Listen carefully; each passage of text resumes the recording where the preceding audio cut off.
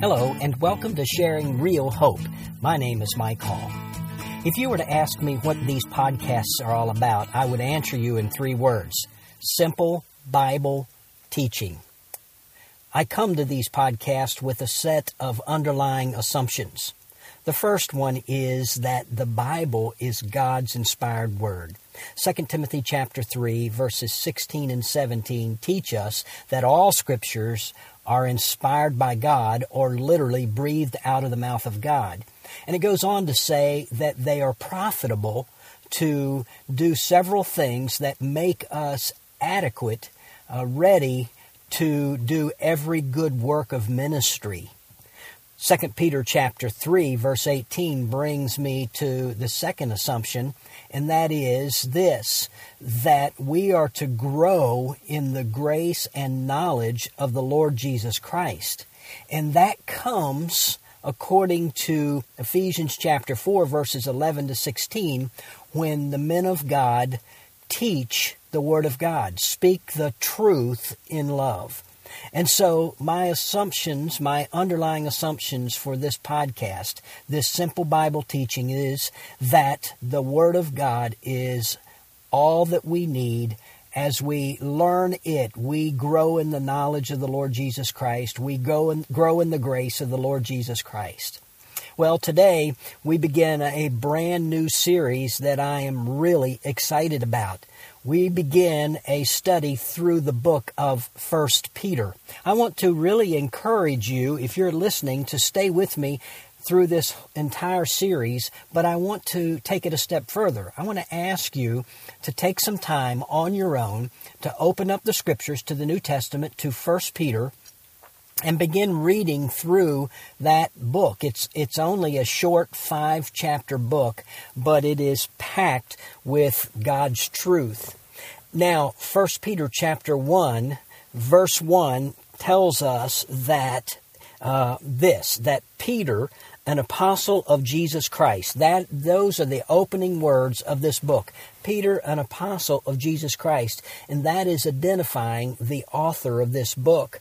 Let's talk a little bit about Peter, because it is important to understand, to know the author of this book. And now I'm talking about the human author. Obviously, again, God is the ultimate author. The Holy Spirit, as He picked up these humans and carried them along according to the Word of God.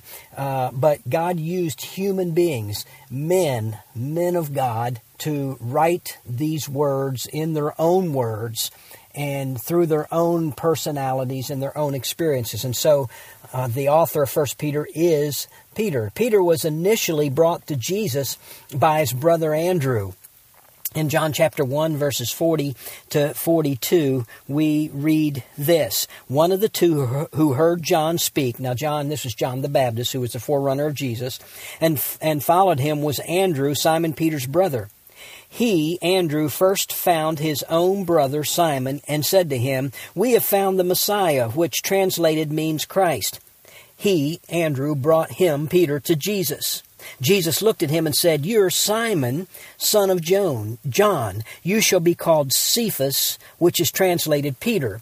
Now, Peter's original name was Simon, and Jesus, when He saw him, said, "Your name will be called Cephas." That was the Aramaic for that name. And He says that you'll be called Cephas, which translated as Peter, and that's the Greek version of that name. So we know him by the Greek version of his name, Peter, and he was brought initially to Jesus by his brother Andrew. But then he was called to follow Jesus early in his ministry. In Mark chapter 1, verses 16 to 18, we get this: as he was going along by the Sea of Galilee, this is Jesus, he saw Simon and Andrew, the brother of Simon, casting a net in the sea, for they were fishermen. And Jesus said to them, "Follow me, and I will make you become fishers of men." Immediately they left their nets and followed Him. And so this is the initial call of Jesus. After He had met them, later on He called them to follow Him. But then, a little bit later on, Peter is appointed as an apostle or a sent one by Jesus, one of the original 12. In Mark chapter 3, verse 13, it says, "And he went up on the mountain and summoned those whom he himself wanted, and they came to him. And he appointed 12 so that they would be with him, and that he could send them out to preach and to have authority to cast out demons. And he appointed the 12. And the very first one, it says, Simon, to whom he gave the name Peter." And so here we have a record of Simon Peter being appointed as an apostle of the Lord Jesus Christ. We know from the Scriptures that Peter became the spokesman and the leader of the 12. In every list of the apostles, he is always listed first, and through numerous stories, we see him speaking up on behalf of the others, and so he was the spokesman and leader of the 12. He was also a part of the inner circle of three, Peter, James, and John, and we see that in a couple of different examples I'll give you today. He was one of the three that was invited by Jesus up onto the mountain of transfiguration, and he viewed the transfiguration of Jesus when Jesus allowed them to see part of his glory there. Also, at the end of Jesus' life there, when on the night that he was crucified, he prayed in the Garden of Gethsemane, and he had Peter, James, and John come a little further and a little closer to him than the rest of the apostles. And so he was a part of that inner circle, and there are other stories throughout the Gospels of that as well. Peter is the one that is known for making that great confession of Matthew 16:16, where Jesus said, "Who do men say that I am?" And Peter answered and said, "You are the Christ, the Son of the living God." And Jesus said to him that flesh and blood had not revealed that to him, but that God had revealed that to him. And then, sadly, Peter is known for having denied Jesus 3 times on the night of his crucifixion. And yet, when that rooster crowed, as Jesus said it would, he remembered the words of Jesus that he would deny him, even though Peter said he wouldn't. And he went out and he wept bitterly, and he was sorry for that and repentant of that. Later on, after Jesus was raised from the dead, Peter again encountered Jesus, and Jesus asked him to feed his sheep.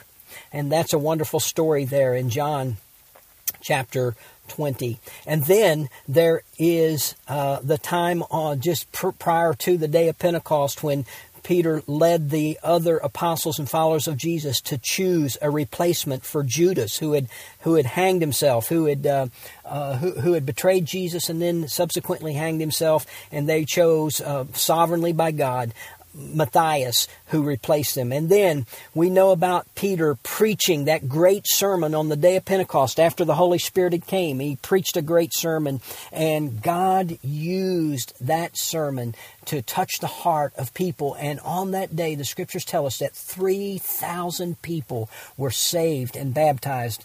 Wouldn't you like to have been able to see that? So God used Peter in a powerful way when he received the Holy Spirit on that day, and from that day forward. And over in Acts chapter 3, we see Peter and John going up to the temple at the hour of prayer, and they met this man who was lame from birth.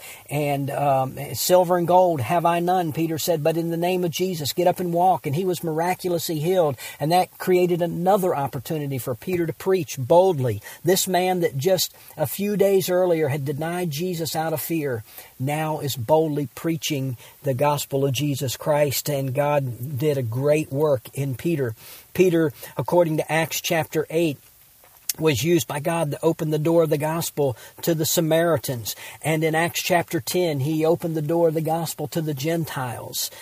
So God is using Peter to forge new paths for the gospel of Jesus Christ. And now, as he writes this epistle of 1 Peter, he is an older man, a mature man. And he's writing according to 1 Peter chapter 1, verse 1, to those who reside as aliens scattered throughout Pontus, Galatia, Cappadocia, Asia, and Bithynia. And so these are people that are scattered throughout what is now modern-day Turkey. These people had likely fled from Rome due to persecution. And here's the story on that. Nero, the emperor, had a great lust to build things. But so it is said that he burned down Rome so that it would create an opportunity for him to build more things. But in burning of Rome, he burnt all of their culture, and people were very upset with Nero and created great unrest. And so Nero needed to do something. So he began to blame the followers of Christ, the Christians. And that brought great persecution on the followers of Christ. And so they were scattered all throughout. And in this case, Peter is writing to some of them that are scattered due to persecution, and they are in modern-day Turkey. And that brings us to the theme of 1 Peter. And the theme of 1 Peter is, we are aliens. Again, he says, to those who reside as aliens, scattered. And so not only is he writing to these initial aliens, but he's writing to us as aliens. An alien, the Greek word there that's translated aliens, literally means, according to Help's Word Studies, a sojourner, someone passing through, but still with a personal relationship with the people in that locale. This temporary relationship is made necessary by circumstances. In their case, the circumstances were they were running from Nero and the persecution that was created by Nero. But in our case, here we are aliens. According to Philippians chapter 3, verse 20, we are citizens of heaven. Our citizenship is in heaven. And according to Hebrews chapter 13, verses 13 and 14, it says, so let us go out to him, Jesus, outside the camp, bearing his reproach. For here we do not have a lasting city, but we are seeking the city which is to come. You know, the bottom line is this, folks. We are dual citizenship. For those of us that live in the United States, we are temporarily citizens of the United States. But you know, when we die, that won't matter anymore. But we are, as Christ followers, permanently citizens of heaven. We are citizens of a foreign country. We are here temporarily. We are just passing through this particular world, and one day we'll be in another world. And so, as aliens, 1 Peter is instructing us how to live as temporary citizens of earth, but permanent citizens of heaven. And I'm really excited about going through a verse-by-verse study through 1 Peter as we are instructed how to live as aliens. We are aliens. Well, until next time, God bless. Thank you for listening to this edition of Sharing Real Hope. We hope that you were encouraged in your walk with Christ by what you heard. Please take a moment to email us with your questions, prayer requests, and comments. Our email address is sharingrealhope@gmail.com. Again, that's sharingrealhope@gmail.com. Or you can visit our website at sharingrealhope.org. Until next time, keep living in and sharing real hope.